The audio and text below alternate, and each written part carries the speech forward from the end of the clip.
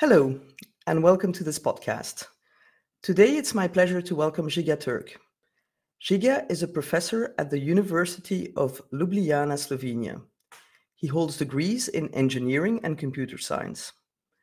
As academic, he studies design communication, internet science, and scenarios of future global developments with a focus on the role of technology and innovation. He is an internationally recognized author, public speaker, and lecturer on these subjects. Žiga was Minister for Growth, as well as Minister of Education, Science, Culture, and Sports in the government of Slovenia. He was also Secretary General of the Felipe González Reflection Group on the Future of Europe. His past activities outside of academia and policymaking include a stint as chairman of the supervisory board of Telekom Slovenia and Mobitel. Okay, Žiga, you know about our 3+1 format. You get 3 questions and 1 soapbox moment. Let me put the first question on screen and read it out loud. So, how do you interpret the relationship between users accessing more content and services online and the impact this may have on telecom operators? Well, I think the explosion of internet services has been great, actually, for telcos. Those who say that it has not been great hope that the monopoly of the telcos on voice communication and fax messaging would last forever. But the revenues of telcos have been shifting from voice and text to data. Voice and short text messages were dead ends anyway. There's no increase of revenue possible because people only talk so much. So the shift to data opened up an array of new possibilities for the telcos. Data, of course, is the internet and internet services. It started, as we all know, in the 90s with textual emails, textual web pages, still picture, and then sound was added and video with increasingly high resolution video and now gaming. And after COVID or during COVID, not to mention the business users of the internet, working from home, teleconferencing, telemedicine, distance collaboration, etc., etc.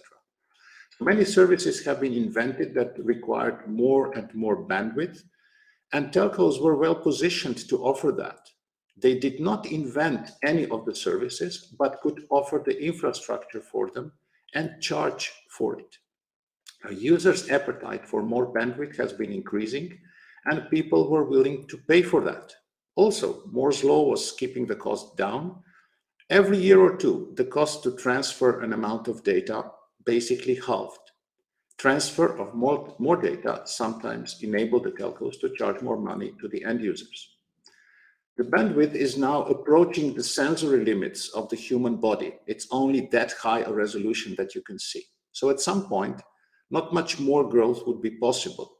Only perhaps new revenue sources, such as from the providers of services that made this initial growth possible in the first place. So while telcos have been increasingly vital to provide the infrastructure for the internet services, they have been, frankly, losing prestige. They are not a monopoly service to connect people with voice, text, and faxes. They are just infrastructure, a utility, and maybe the glory is someplace else. This may be painful, others are making more money, but rightly, deservingly so. Internet companies were the ones who were creative, who invented new services, and it was actually the internet companies that kept the telcos relevant. Telcos are infrastructure. Even the monopoly they had with cables underground is disappearing.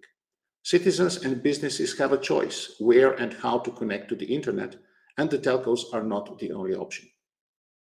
It's actually funny because that idea of prestige and losing their sexy touch to a certain extent comes back with a lot of people that I interview on the podcast. And I think, having a utility and offering a commodity that is as necessary as we have experienced during COVID is actually quite a nice business to be in, and not one that we should complain on. I mean, if I look at the next generation, connectivity is their everything. I think they would rather have Wi-Fi than food half of the time if you gave them the choice. Which makes me go to the next element, having looked at the positive aspect of more consumption of content and services. What are the inherent dangers, if any, of big tech being requested to pay for the network of telcos? Yeah, I mean, maybe going a little back to the discussion you just started. I mean, telcos were, they were the companies that were connecting people, that were putting society together with the old media. It was a kind of higher calling, but as you were saying, also providing this vital infrastructure is not a bad business to be in. But going to the danger first, it has to be made clear that the big tech does pay to be connected to the internet, just like you and me. They are actually paying much more since their connection speed is much higher, but indeed they're paying less per megabyte because of the economies of scale. But the principle is the same. If I set up my own server, and I was doing that in the 90s, to offer an internet service, I would be paying someone to have it connected to the internet. And so does the big tech. I mean, they already are doing that.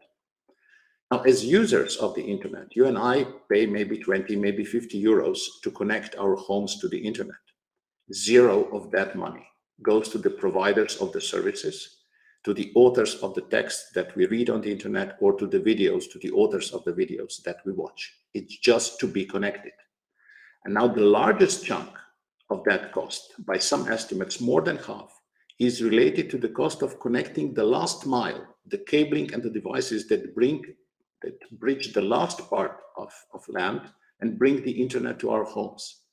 These costs vary, of course. In cities, it could be cheaper. In villages where the cabling is longer, is more expensive. But why would big tech fund the cable that goes into my home or the 5G tower through which I get mobile internet? They already pay for the cable that connects them to the internet and for the traffic that they occur in transit. I mean, should they be paying more just because they're offering a useful service and they're rich? You're asking about the dangers, and I think the dangers are the following. First, what big tech would have to pay to the telcos would in the end have to be covered by some revenues of the big tech, which they would extract from the users. And European users would be finding some services that they now enjoy for free to be available per pay, or they would be even more aggressive advertising. We have to be sure there is no such thing as a free lunch. Second, the windfall revenues that the telcos would be getting could be making them even less competitive. Capital would be transferring from an efficient industry with high added value, the internet companies, the big tech if you want, to less efficient industries of the telcos. And the ecosystem as a whole would be less efficient. That big tech is American and telcos are European, frankly, does not make the scheme any more noble or patriotic. Thirdly, it would destroy the market and competition. Telcos are not the only providers of internet infrastructure, but would be the only ones receiving handouts from the big tech. Fourthly, it would destroy the principle of net neutrality that we fought very hard for. Big tech would be forced to pay for the infrastructure, and in exchange for that, they would be rightly to expect that their traffic is treated in a better way than the traffic of others. They would be in a better position than startups. This would mean the end of internet neutrality to treat all traffic equally. There would be big tech traffic, and there would be everybody else's traffic. And finally, the extra burden on the internet services would slow down the innovation in the internet services and put in question any developments of bandwidth-intensive services, new bandwidth-intensive services. I'm sure if we had this solution 15 years ago, if the service providers would have to pay for their own infrastructure or chip into the infrastructure, the internet of today would be very different. It would be very worse than what we have now. I think that's the main message I get out of that is nothing can be seen in isolation on the internet. You can't just say oh, well, this is a problem of telcos and big tech, and they'll sit in a room and, make a deal, or the regulator will force them to make a deal, and it will not have an impact on the rest of the internet ecosystem. Basically, there will be a cascading effect. And as we see at the moment with other utilities like energy, the end user is the one paying at the end the added cost that businesses get. Maybe a more technical question then for the last one, a bit more precise. Do you think it is appropriate to compare the contribution of big tech and telcos in infrastructure as suggested by some, the some being mostly telcos? No, it's not. They're in different businesses. I mean, the big tech invested in new services. They created new needs of consumers. They created a whole new industry. Their job is not to create infrastructure. We have to understand that the key factor that made the internet and all related technologies such a success was that it created a common communication infrastructure for any kind of services. Before the internet, if we remember 20, 30 years back, if you wanted to offer a one-to-one service, voice service, like telephone, you would need to create your own infrastructure, lay cables, build telephone exchanges, and so on. You would even have to manufacture your own devices like telephones. And if you wanted to set up a music service, you would need to create another separate infrastructure, the radio station, transmission towers, manufacture separate devices, like the radios our grandmothers are still listening to, and likewise for the TV. So before the internet, we could count all the communication services on the fingers of one, maybe two hands. And internet changed all that because communication was supposed to be digital. Only one infrastructure to transfer digital information is needed, and only devices that can handle digital information are needed. You can get all the services on one or two devices, like a computer or a mobile phone. So the infrastructure was there, and anyone with an idea of a service could create it. And we now have millions of apps that provide useful tools to happy users. This model dies if service providers have to start setting up or contributing to infrastructure. Frankly, it's a kind of Robin Hood approach to look at who is successful and try to slap a fine or a tax or a contribution because they are believed to be able to pay. If the service providers feel that the infrastructure is not good enough for them, they can and are investing in infrastructure companies.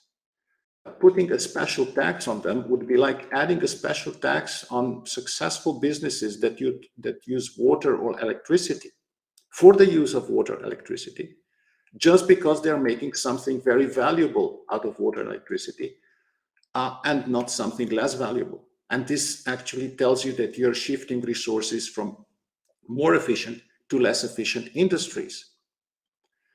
And I think there's also another element. European Union has been for decades now jealous on American success with the internet economy.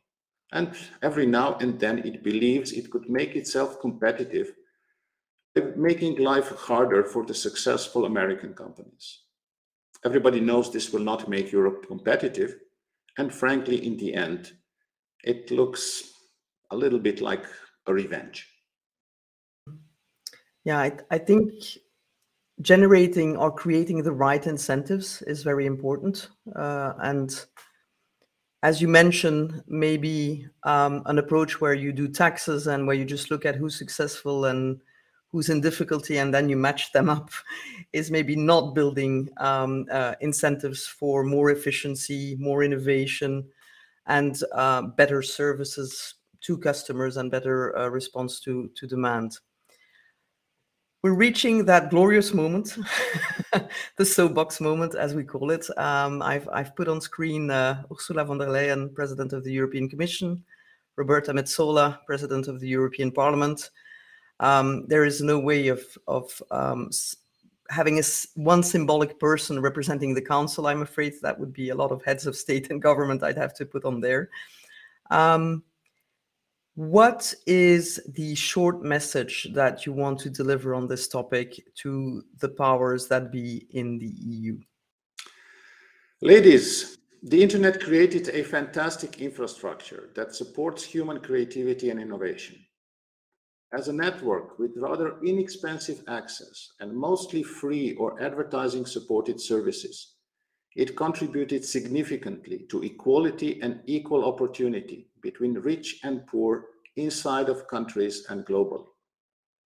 All this was achieved well before the politicians thought they know better, before politicians dared to pick winners or recognized the internet as a potential milk cow. Politics should stay away and let the various stakeholders, big tech, small tech, service providers, infrastructure providers, telcos, work out their relations among themselves. It has worked out in the past and it will work in the future. I think the picking the winners is the key message I took out of that soapbox moment. The beauty of the internet, I think, for us that remember the pre-internet era, which is your case and mine, is that was the first opportunity for us to really have choice and for control to switch to users in terms of who we would access, with what, and when. And I take your message, and I hope that the ladies you addressed will take it on board also. The winners are so much better when they're picked by all of the users rather than a couple policymakers. Thank you so much for your contribution, Žiga, and I think the discussion will continue, but let's hope that all of the input we bring to it will help shape it in the right way. Thank you. Thank you very much for the invitation, for the opportunity. I hope the internet stays as much as possible the way it was in the good old days.